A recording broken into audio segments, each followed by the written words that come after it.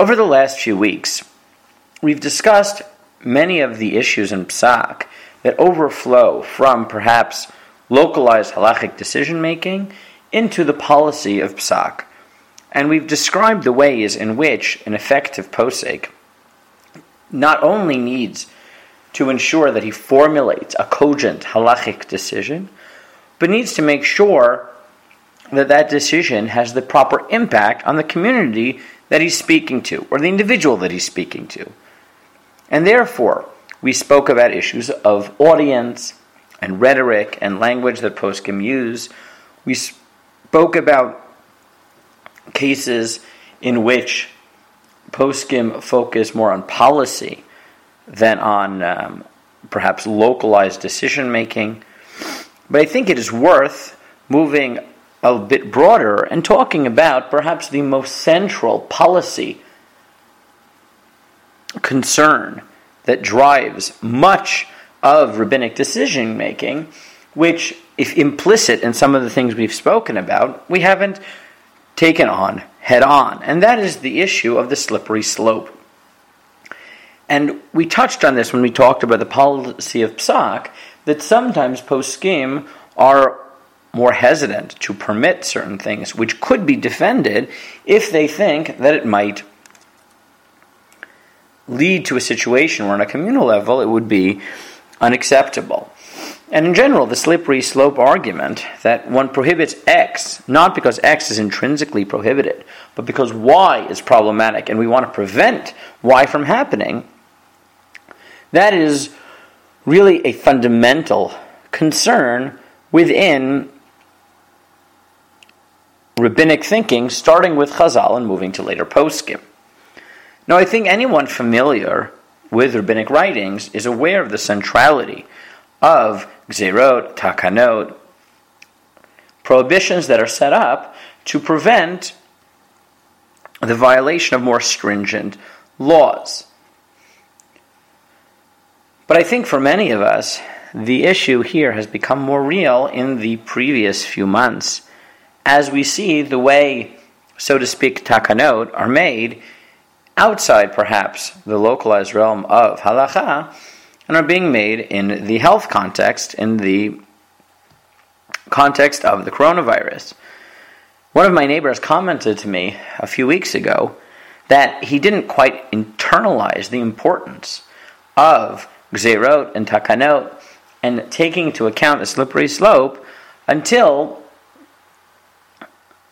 we lived through this experience that we're still going through, even as things get better here in Israel, of the coronavirus. And he said the fact that many people felt it was important to continue following the rules in their strictest fashion, even in communities like our own, where we're relatively self-contained and we've gone weeks without having a positive case, indicates that we understand that what's important is not just whether we are going to catch the coronavirus by not wearing a mask or by coming within a few feet of our neighbor or the like, but that we think that if everybody maintains the rules and everybody avoids coming too close and ensures that they're wearing masks and doesn't go out when it's unnecessary and the like, then people who are in higher risk groups or in communities where there are more cases and the chances of spread are higher than it is perhaps in our own, if we all keep by the rules, then we have a better chance at defeating this.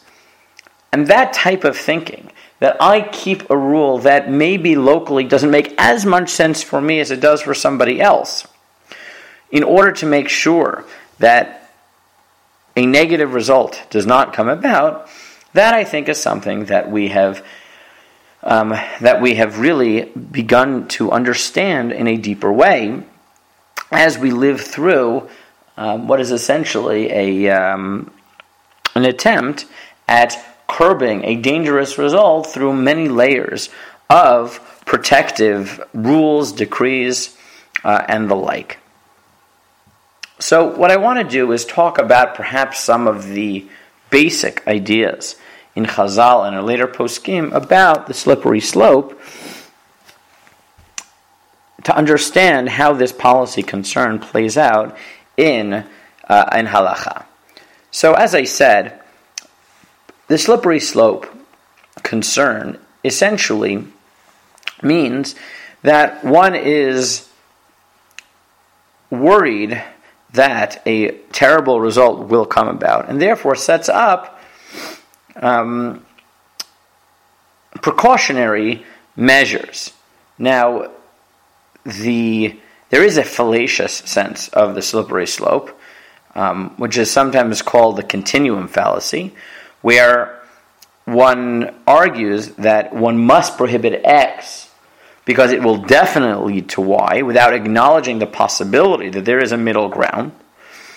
But that doesn't seem to be what Chazal are talking about, or poskim are talking about. It's not that they think that every time you don't set up a prohibitive measure, it will automatically lead to more dangerous results. But Chazal are worried that if they don't protect, let's say, biblical law, so then it is likely that not impossible, that law will not be prohibited. And that's why we'll see there are cases in which Chazal do not set up prohibitions, and perhaps we should not as well. But it's more likely that the prohibition will be violated, and therefore they set up protective fences. Now, this principle is perhaps most succinctly summarized in the first Mishnah in Pirkei Avot, in the third statement of the Anshe Knesset Agdolah, where they say Asu Siag La Torah, or as it appears in other places in Chazal, for example in Moed Katan Daf Hey, with a playing on a pasuk, Ushmartem et Mishmarti, Asu Mishmeret leMishmarti. Make a guard for my laws. Now, I won't get into too much at the moment, but we'll come back to it. The assumption that Asu Mishmeret leMishmarti v'lo Mishmeret leMishmeret, as Rashi understands it, that you shouldn't make second order Gzeirot. But both these sources make a fence for the Torah and make a mishmeret, a protection for my laws, show us that Chazal understood that it is important to not just say, don't do that which is itself asur, to avoid that which is intrinsically problematic, but it's important to protect that law by setting up protective measures. In Bamidbar Rabbah, the source for this is the Nazir, where we tell the Nazir to avoid even going near the kerem, going near the vineyard, because he can't drink wine. Lech lech amrinan lenazira schar schar lakamar lo tikrav,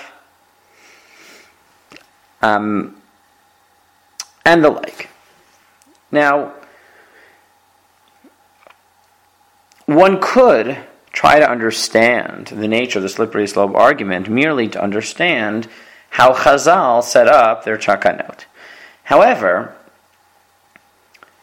as many of the Rishonim note, that this policy mechanism to set up protective measures to ensure that the Torah is not violated, this is not just something that Chazal did, but it's in fact a policy concern that poskim in every generation must be worried about. So, for example, as it said succinctly in the Magen Avot of the Rashbetz on Avot Aleph Aleph, V'chol dor vador rashai l'taken takanot b'mesh sha'am nichshalim behem la'avor al divrei Torah. Every generation has the right to set up takanot in those things that the community is weak in. V'lulei takanot ha'ila ha'torah nofelet ma'at ma'at. And if they weren't going to do that, the Torah would slowly fall apart. Kamosh Amru Chazal, Eino domeh kerem amukaf geder, the kerem she'eino mukaf geder. As Chazal say in Avot Rabbi Natan, a vineyard that is surrounded by a fence is not like a vineyard which is not surrounded by a fence. And the Rambam as well, in describing what is included in Lo Tasur, in the mitzvah to protect to listen to the rabbis rather, lo tasur. He writes, "V'chein nitbaer," and this is in the Hagdama to Yana Chazaka, "Mehem minagot v'atakanot shetkinu shenagu b'chol dor vador k'mo sharo beit din sholto hador." Included in this are the decrees in each generation, or the customs in each generation that the leaders or the courts see fit to institute. And here you see that this concern, that we're not just worried about directly stating that which is prohibited, but we must be proactive. Halacha, poskim, must be proactive in protecting those laws. You see that the Rishonim believe that this is not just something that Chazal did, but in fact it is a live issue, a live factor in the way that poskim interact with halachic issues.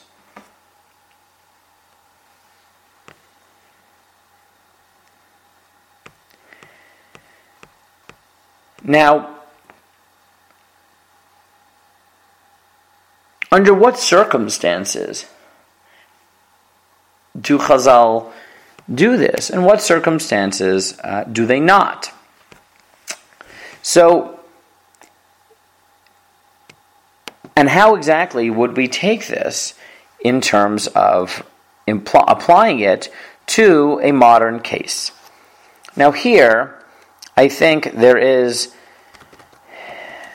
an excellent article by Rav Yuval Sherlow, who really plays out what exactly Chazal's way of thinking about policy issues is, such that we can think about how we might allow this to affect modern halachic decision-making.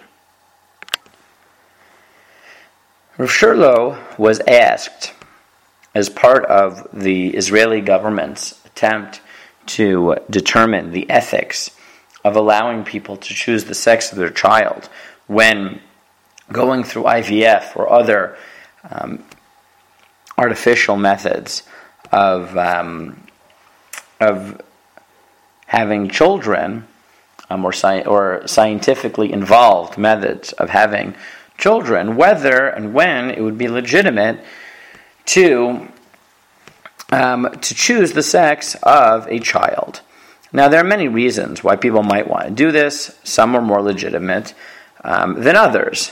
So, for example, some of the reasons that both poskim and ethicists are more supportive of are choosing the sex of a child in a case where the parent or the parents know that they have a genetic disease that is sex linked, and therefore they want their child to be of the sex that would not be affected by this disease.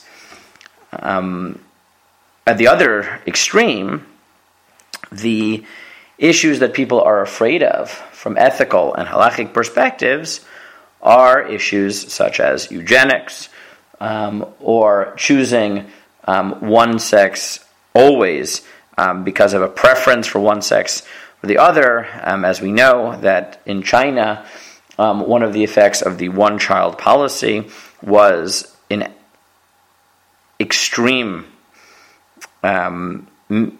unbalance between males and females, as many families wanted their child, if they were only going to have one, to be male.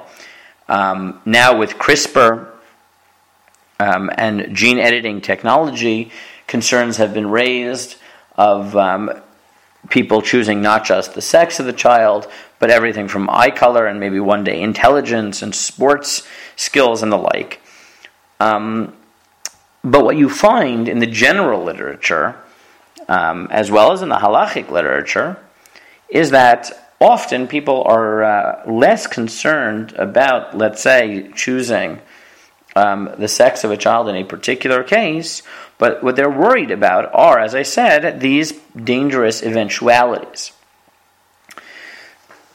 And I don't want to get too much into that halachic issue in the local sense. But when Rav Shurlo was asked about this, he took a much more meta approach. And he said, look, essentially what you're asking is not just what is prohibited, but what is the halachic perspective to be taken when we want to prevent a negative eventuality when perhaps the local issue is not so dangerous. So let's say a particular couple wants to choose the sex of a child for a pretty well understood reason. For example, one of the examples given in much of the literature, especially in Israel, is what if a family already has 4 children of the same sex? So it's clear they're not choosing the other sex because they have a strong preference. One sex or the other. It's just they would like, let's say they have 4 sons, they would like a daughter or vice versa. So that particular case, one can look at it and say that's relatively innocuous. It's not showing a preference for one sex over the other in general. There's a relatively objective reason one can look at this family and say, I understand why you'd want to do this. Perhaps there's even halachic basis for this so that the couple can fulfill puravu. But I'm worried about what happens the next time when it's someone who just doesn't want to have boys or just doesn't want to have girls.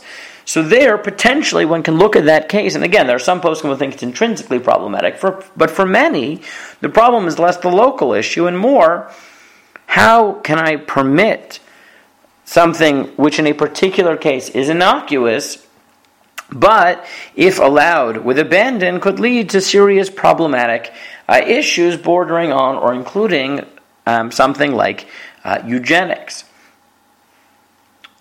So essentially, the question in that case is, how do you formulate the values in halacha with regards to how you approach issues of the slippery slope? How do we create halachic policy or halachically inspired policy that recognizes that there is room to set up takanot or things akin to takanot, not because the local issue is, say, problematic, because it might lead to something problematic. And we discussed some of these issues a few weeks ago when we talked about policy in Psak, in Rav Daikovsky, where he touches on some of these issues. So Rav Shurlo suggests that there are essentially three factors that Chazal take into account.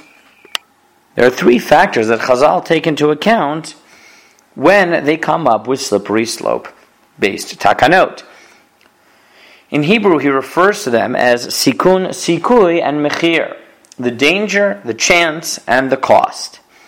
But to describe it in my own words, what he says is as follows. When Chazal set up takanot, they were worried about 3 things.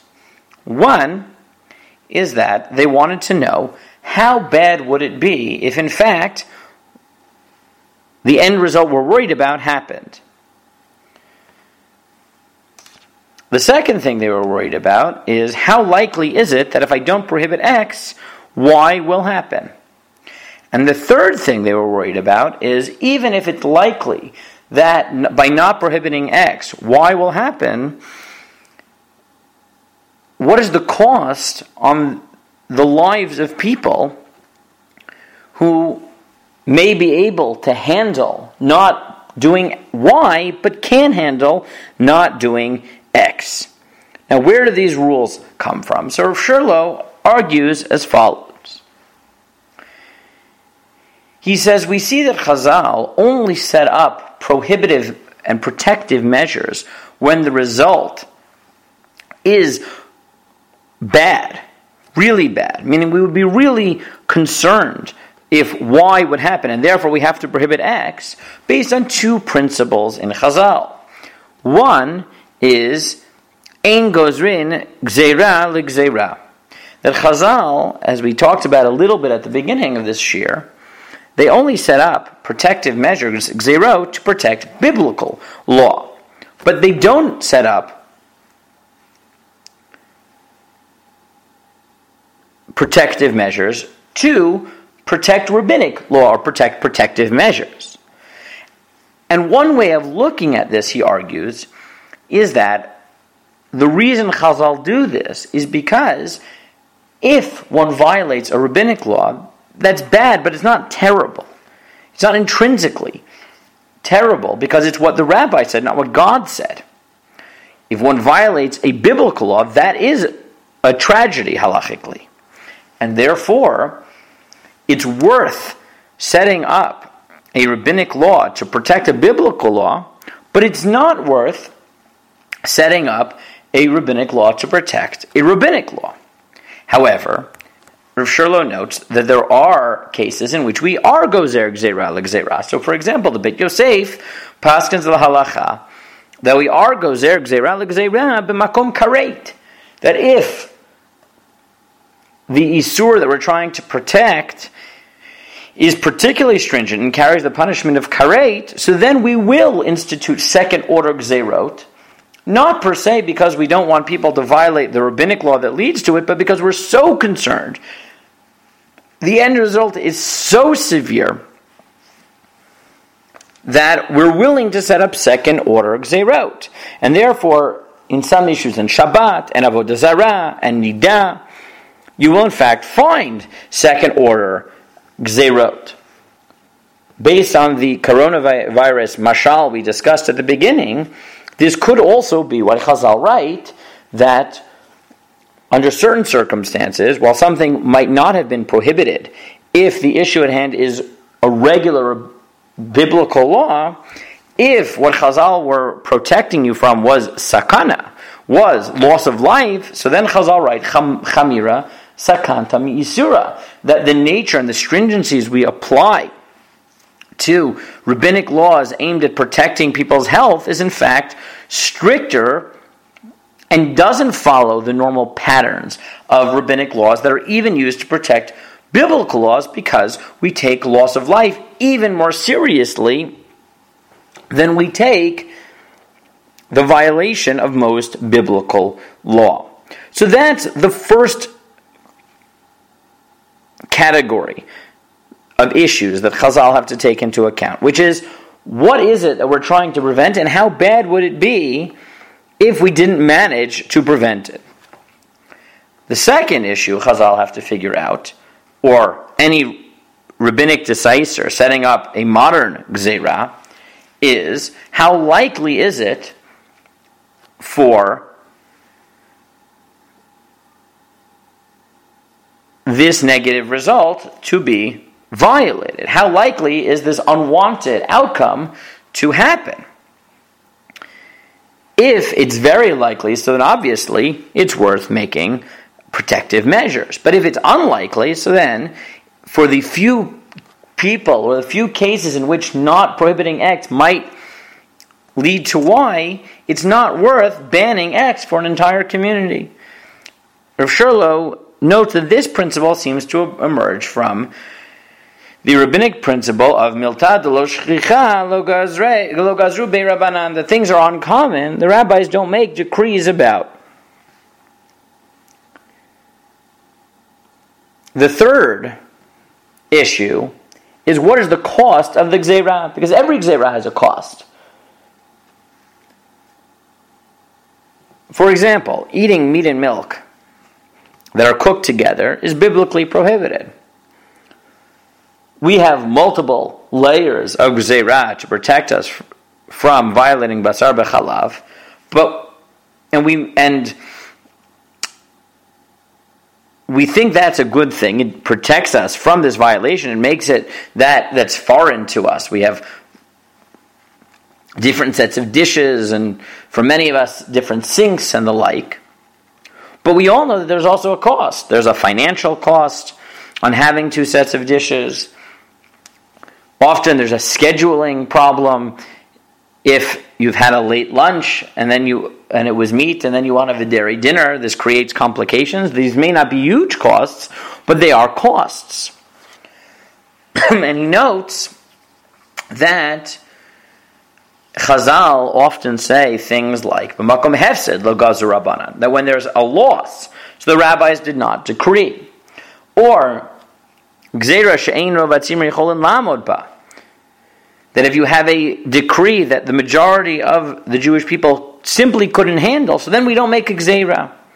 And from here he says, you see that Chazal care not only about how likely it is that by not prohibiting X will it lead to Y, and not only how bad would it be if Y happened, but even if Y would be really bad, and even if by not setting up protective measures it makes it significantly more likely that this result will be violated, if people simply could not handle the cost of setting up these prohibitive measures, so then Chazal were willing to be makel.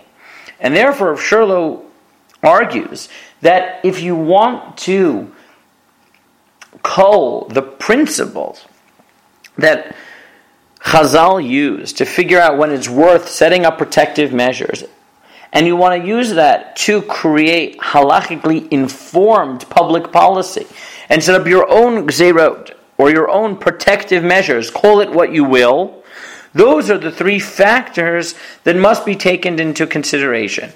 How bad would it be if the unwanted result actually happened? What is the likelihood that by not setting up a protective measure, that result will happen? And what is the cost to people's lives if, in fact, you add these layers of prohibition that are not required by the letter of the law? You see these types of discussions implicit in much of the halachic policy disputes that you find in our community. And you'll find this, now you find it with the coronavirus issues, where you see certain communities, and for example, the current line of the OU and the Aguda and the RCA, that we will wait 2 weeks after the government has allowed the opening of shuls to actually open shuls. You see that the Chamira Sakanta Mi'isura impulse from Chazal plays out in their decision, where they're essentially saying, look, perhaps it would be safe, and perhaps the government thinks it's okay for us to go back to shul. And we know that it's hard for people to have so many weeks without shul. It's hard religiously, it's hard socially. But the end result is so bad as potential death, so therefore it's worth waiting an extra 2 weeks and setting up extra measures even than the government requires. That's one argument that you'll find in favor of waiting 2 weeks to open the shuls. Another that I've seen is that people said, well, look, in theory, if you could go to a shul and maintain the 6 feet of social distance and wear masks, so then maybe we could talk about it. But realistically, people aren't going to do that. So that's a argument of chance, right? That we know the chances are high that if we don't set up protective measures, that not only will the protective measures be violated, but what we're worried about will be violated. Meaning, we're not only worried that people won't stay 6 feet away, we're worried that if we let them into shul, they'll be talking to each other shoulder to shoulder without masks, and that will lead to the terrible result. And when they say, and we know it's hard to not go to shul, but let's try to find ways of making it easier, or at least acknowledging that it's hard, they're pointing to the fact that they're aware that with every protective measure comes an assessment of cost-benefit analysis. And their assumption at this point is that because of the danger to life, people can handle what is admittedly a high cost on their lives. And I think, therefore, you see that these three factors are not just theoretically what Chazal used, but it's what poskim and rabbis are using day in and day out when they formulate not just their psakim, but their halachically informed policy decisions. And again, this caution that you see with an acknowledgement of the cost, but saying that despite the cost we recognize that people are suffering, still it's worth closing the shuls the extra few weeks because Chamiras Akanta mi Yisura. You see that balance of these three factors of saying the end result, the sikun is high, the chances that allowing people to shul will lead to not just staying in shul with social distancing and masks, but with people violating those principles, and therefore really putting their lives potentially in danger. You see how that those factors that Rav Shlomo delineates are motivating the decisions and the responsible decisions that are being made by the rabbinic establishment in light of the danger posed by COVID-19.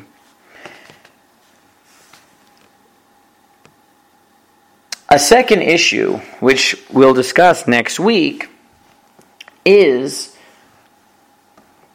when Chazal, or when later rabbis, set up these protective measures, how open do they have to be about the fact that these are protective measures rather than the Ikar HaDin? Now, in the example we discussed today, the rabbis involved are 100% open about the fact that this is a protective measure. They're not claiming that it's a formal isur. They're saying that the value of pikuach nefesh tells us to be extra cautious and go beyond what might be absolutely necessary. And therefore, even if the government allows it and therefore deems it to be somewhat safe, we're going to go the extra mile to make sure that we're safe. But they're being explicit about the fact that because of how worried we are about pikuach nefesh, it's worth laying protective measure upon protective measure, even if one could eke out a justification. In fact, the government is. But in other cases, especially when it comes to more classically and more nitty-gritty halachic issues, the question of whether to cast a protective measure as a protective measure or simply to paskin without explaining the rationale behind the policy, that becomes a bit murkier. And we'll discuss that issue next week.